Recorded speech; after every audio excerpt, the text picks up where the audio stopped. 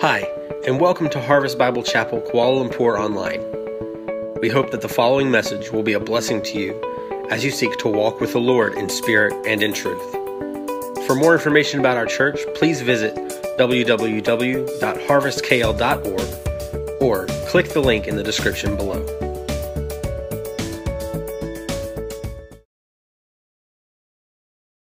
It's an honor to be asked by your pastor to join you today, to open God's Word together, to be encouraged by God's Word together. And I want you to know that the staff, the team at Great Commission Collective, we have been praying for you. We have been seeking to serve your pastors.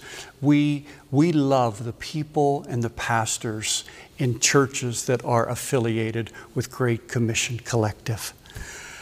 Now, I've been asked by your pastor to share from 2 Corinthians chapter 1, beginning in verse 8 through verse 11. So I'm going to read that, and then we're going to jump in. So beginning in chapter 1, verse 8. For we do not want you to be ignorant, brothers, of the affliction we experienced in Asia. For we were so utterly burdened beyond our strength that we despaired of life itself. Indeed, we felt that we had received a sentence of death, but that was to make us rely not on ourselves, but on God who raises the dead. He delivered us from such a deadly peril, and He will deliver us. On Him we have set our hope that He will deliver us again. You also must help us by prayer, so many will give thanks on our behalf for the blessing granted us through the prayers of many. Now, it hardly takes a PhD or a prophet to observe that we are living in exceptional times. This pandemic has hit our planet like a tsunami. It's flooded the world with fear and disrupted literally every facet of life. I mean, just think about it. The economy, healthcare, business, transportation, government, nothing has been left untouched. But here's the thing. We're about to get much closer to seeing and viewing the real damage of this disease. You know, about 3 years ago, there was a Hurricane Irma, that made landfall not far from the place that Kim and I were renting. And I learned very early in that experience that there was a huge difference between hearing about the effects of a hurricane by the news or watching it on TV and then walking out one's door and seeing the carport on top of my car, or the street littered with trees, or power lines down all over the place. And I think we're going to be observing something as we're leaving our homes and leaving our shelter. And the question that we have to ask is, how will we rebound in the face of such sweeping effects? I mean, just pondering it makes one feel weak, feel frail, feel discouraged, perhaps even overwhelmed. And so I think the question we need to wrestle through is, from where are we going to find resilience to be able to move forward? Well, 2 Corinthians chapter 1, verses 8 through 11 is truly an astonishing piece of Scripture. It is remarkable because it references one of the darkest moments in Paul's life, where Paul came face to face with his own disaster. Paul came face to face with his inability, with his weakness. And we're not just talking here about a bout of anxiety or depression, although that can be very serious and very painful. But for Paul, it was something much worse. I mean, it's one thing to be weak. It's another thing, to use Paul's words, to be utterly burdened beyond one's strength. It's one thing to be discouraged, but another thing, again, to use Paul's words, to despair of life itself. One thing to feel hopeless, but another thing to feel like you're, quote, under a sentence of death. Can you relate to any of those statements today? You know, maybe for you this pandemic is just the backdrop of other suffering going on in your life. You're feeling the crush of an unexpected illness, or the loss of a marriage, the betrayal of a friend, the crippling depression that greets you each morning when you get up. In other words, you also are feeling utterly burdened beyond your strength, maybe even despairing in some way. And if that's you, or you're someone who doesn't feel quite that bad, but you're like, hey, I just want to know how to move on. God has something to say. God has something for you today.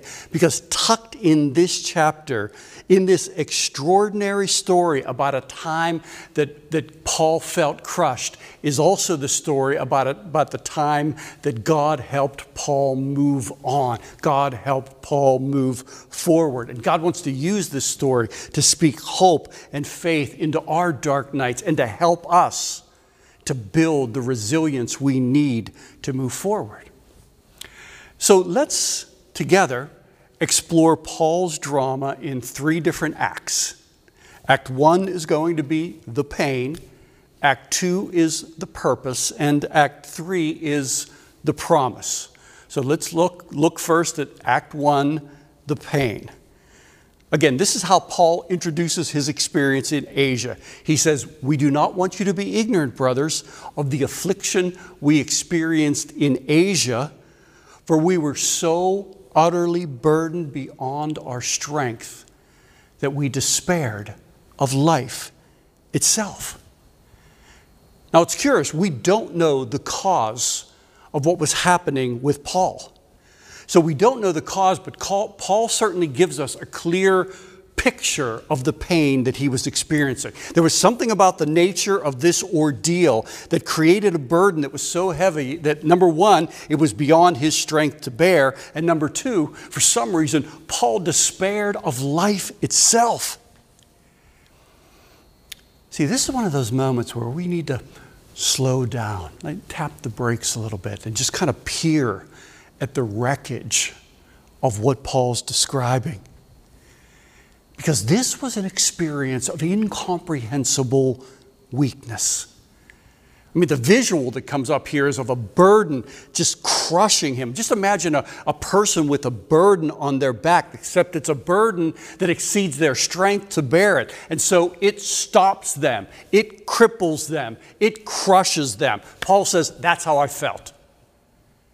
That's where I was.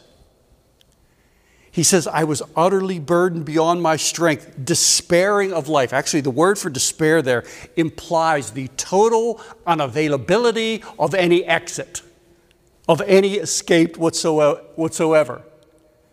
I mean, think about what he's saying here. In other words, Paul says, we don't have the details of what's going on, but Paul says, I felt trapped. There was no escape. I felt crushed. There was no strength. I felt despairing. There was little hope. This was one of those seasons, and we've all had them. And this might be a good way to describe where you are right now, where it just feels like there's no exit, and there's little hope for the future.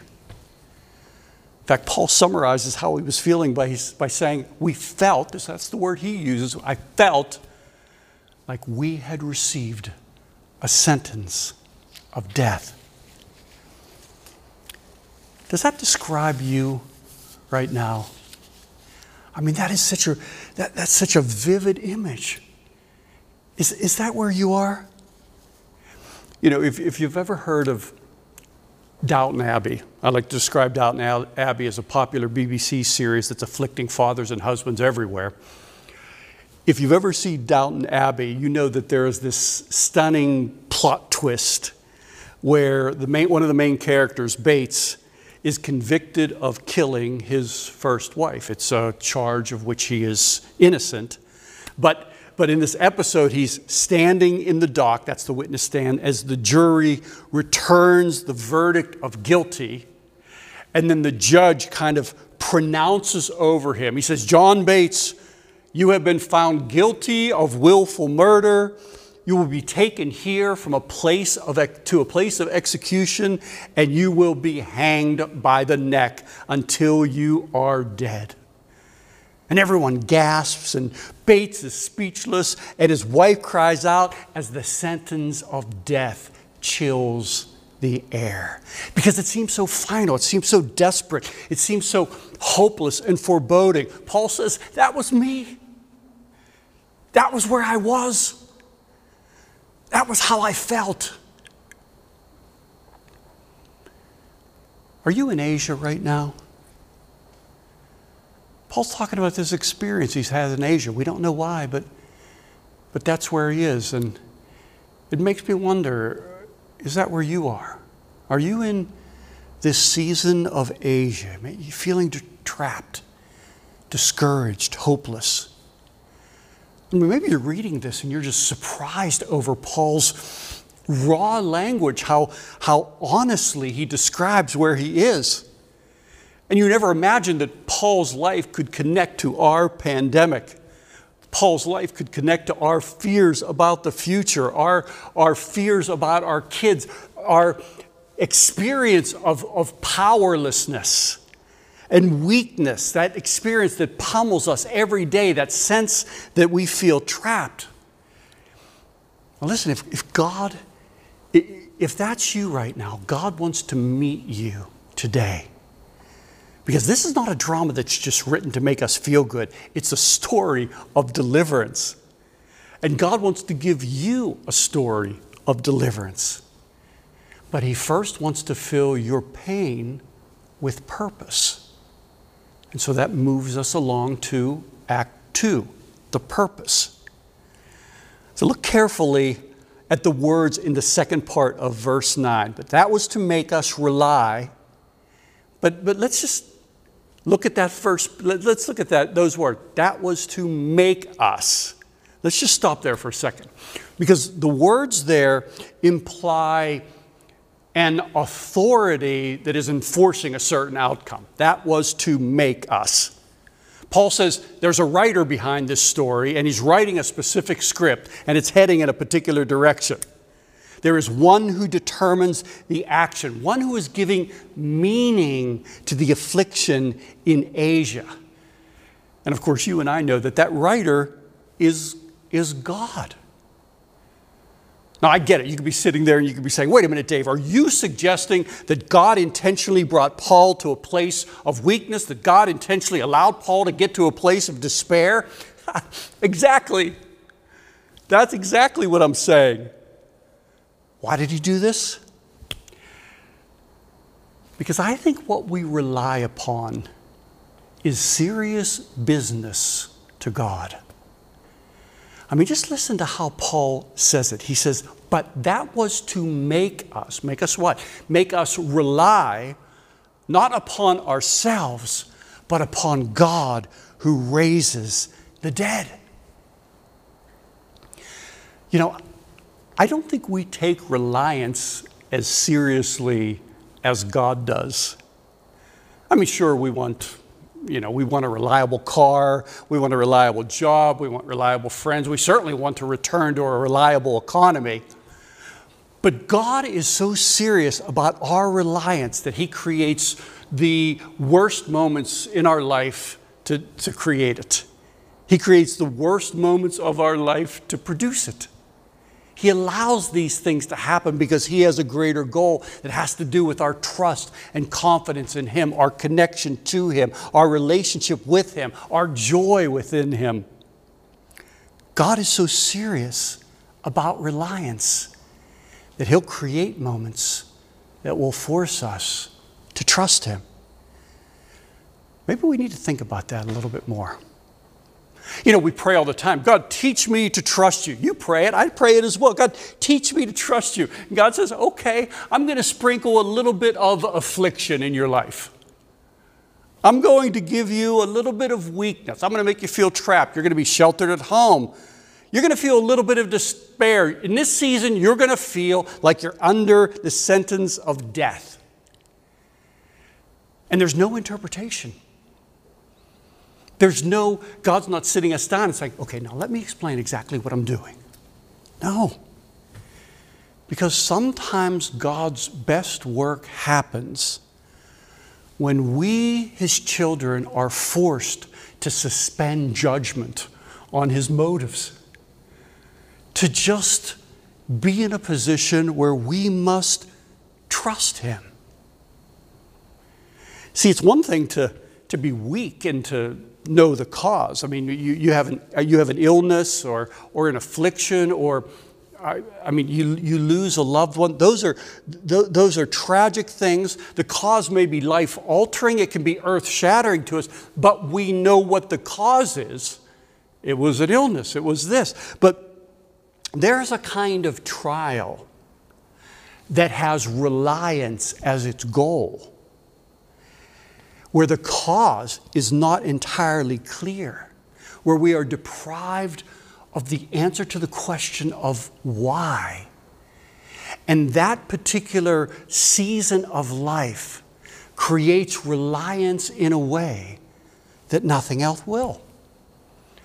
I mean, think about how often this shows up in Scripture. Joseph denies the lust of Potiphar's wife in this shining display of godliness. He passes the test. It's an extraordinary moment. What happens? Well, he's in prison for 2 years. No discussion, no explanation, no interpretation. We know why, but he didn't know why. You know, when you're just readers of the story, or when you're outside of the story, it's easier to see the purpose of the story. But when you're in the story, with daggers of pain that are thrust through you, the affliction can sometimes seem meaningless. It can seem arbitrary. It can seem purposeless. And some of us can feel like we're there right now. I've touched some of those places as well. I mean, God isn't explaining this pandemic. God's not sitting us down and telling us exactly what He was doing. We don't know why. But see, 2 Corinthians chapter 1 reminds us, yes, we don't know why, but we do know at least one purpose. It's to inspire reliance not upon ourselves, but upon God, the God who raises the dead. And so that's Act 2, the purpose. And that brings us finally to Act 3, which is the promise. I want you to look again at 2 Corinthians chapter 1, 9b, where he says, that was to make us rely not upon ourselves, and listen to how he describes God, but to rely on God who raises the dead. See, Paul explains not why he's going through, why he went through what he went through, but he explains why he was able to trust God, because God raises the dead. Again, this is not the why behind the suffering, it's the why behind the reliance. It's the why behind the ability to have confidence in God, because He raises the dead. And see, Paul runs right at it. He says, this is who I trust. I trust the one who raises the dead. Paul says, yeah, we felt like we were sentenced to death, but hey, that's not a problem. God raises the dead. We serve the one who raised the dead. Raising the dead, that's His specialty. In fact, just check out the present tense of the word raises, because that's important in the passage. In other words, raising the dead is not simply confined to the past, like the resurrection of Jesus. And it's not just cordoned off into the future, like the future resurrection. God continues to raise the dead. God's in the business of raising the dead. Dead situations, those are the ones that God loves, because those bring Him glory. Because those magnify God and God alone. You know what I'm talking about. Those seasons where you just feel like there is no life. And I think the pandemic has been like that for a lot of us. I mean, you look around and there's no sense of progress, little clarity, little hope, that sense that there is no life. Or maybe it's not the pandemic, it's the effects of the pandemic. I mean, you look at your income, you look at your business, and you think, hey, there's no money, there's no future, it seems like there's no life. Or maybe it's something that predated the pandemic. Maybe the pandemic's actually revealing weaknesses in your marriage or challenges with the children. And you're looking at your kids and you're realizing, you know what, honestly, when I'm gut level honest, the way Paul is honest, there's no interest, there's no conversation. It seems like there's no love. There is no life. All around me is dead. Who can relate to that? God says, Paul can relate to that. See, 2 Corinthians 1 reminds us that God does his greatest work in the face of no life. That God loves to be exalted in dead situations, when things seem dead. When there's a crucified and lifeless body lying in the grave, and there's a boulder standing in front of the hole with a stone sitting there, God loves to raise the dead. When everything seems hopeless, everything seems futile, the power of God comes and raises the dead. We serve a Savior each and every day who was raised from the dead. Upon him we set our hope. He was raised from the dead. And the point Paul's making that he's bringing in for us right now, today, is that God loves to raise the dead. He continues to raise the dead. And that God will send a kind of gospel affliction where we feel sentenced to death, that we might experience the one who conquered death. Times where we feel utterly burdened beyond our strength, that we might experience the one who gives life. And listen, for Paul, this was a game changer. I mean, it convinced him of verse 10, because he goes on to say, he delivered us from such a deadly peril, past tense, and he will deliver us, present tense. On him we have set our hope. He'll deliver us again. In other words, he's delivering us in the future, past, present, future. God just loves to deliver us. And so what I carry away from that, and where I want to encourage you, is that our trial, this pandemic, is not the end of the drama. God delivers us from deadly peril. Our affliction is not the final chapter. God loves to raise the dead.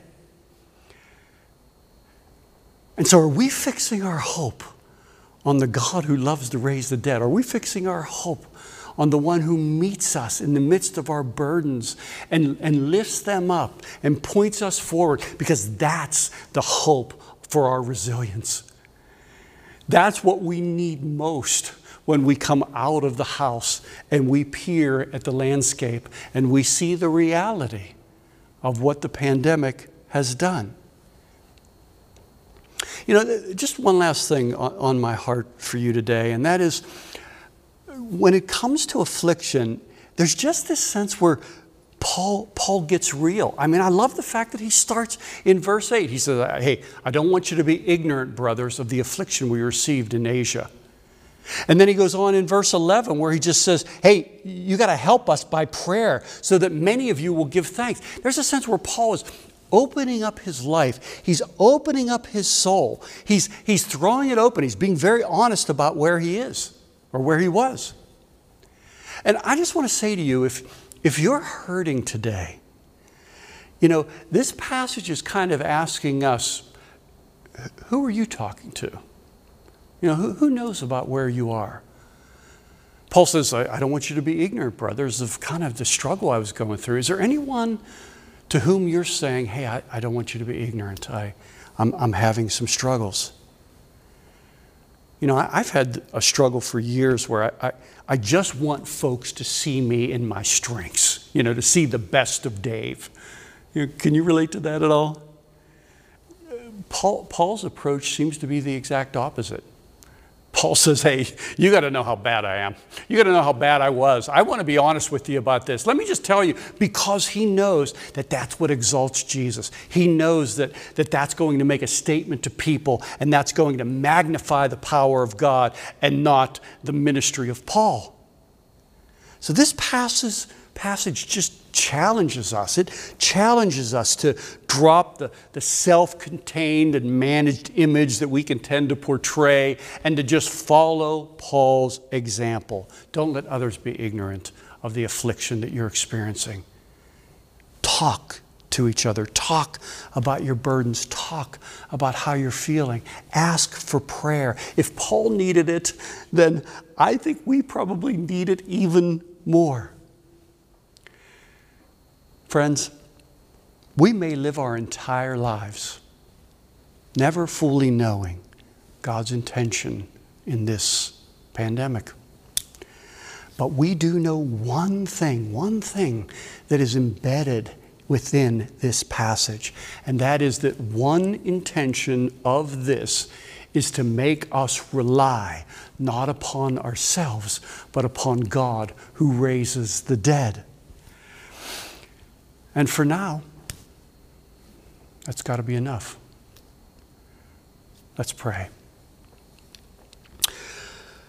Lord, I pray for anyone listening who feels utterly burdened beyond their strength, who feels even despair right now. Lord, I pray you would use this passage to remind them of the Savior who was raised from the dead. I pray you would use it to remind them of the God who gives power to raise the dead, and inspire our hope so that regardless of what we see when we come out of shelter, regardless of what we have experienced, we know that you are at work. We know that you are working to help us rely not upon ourselves, but upon the God who raises the dead. In Jesus' name, amen.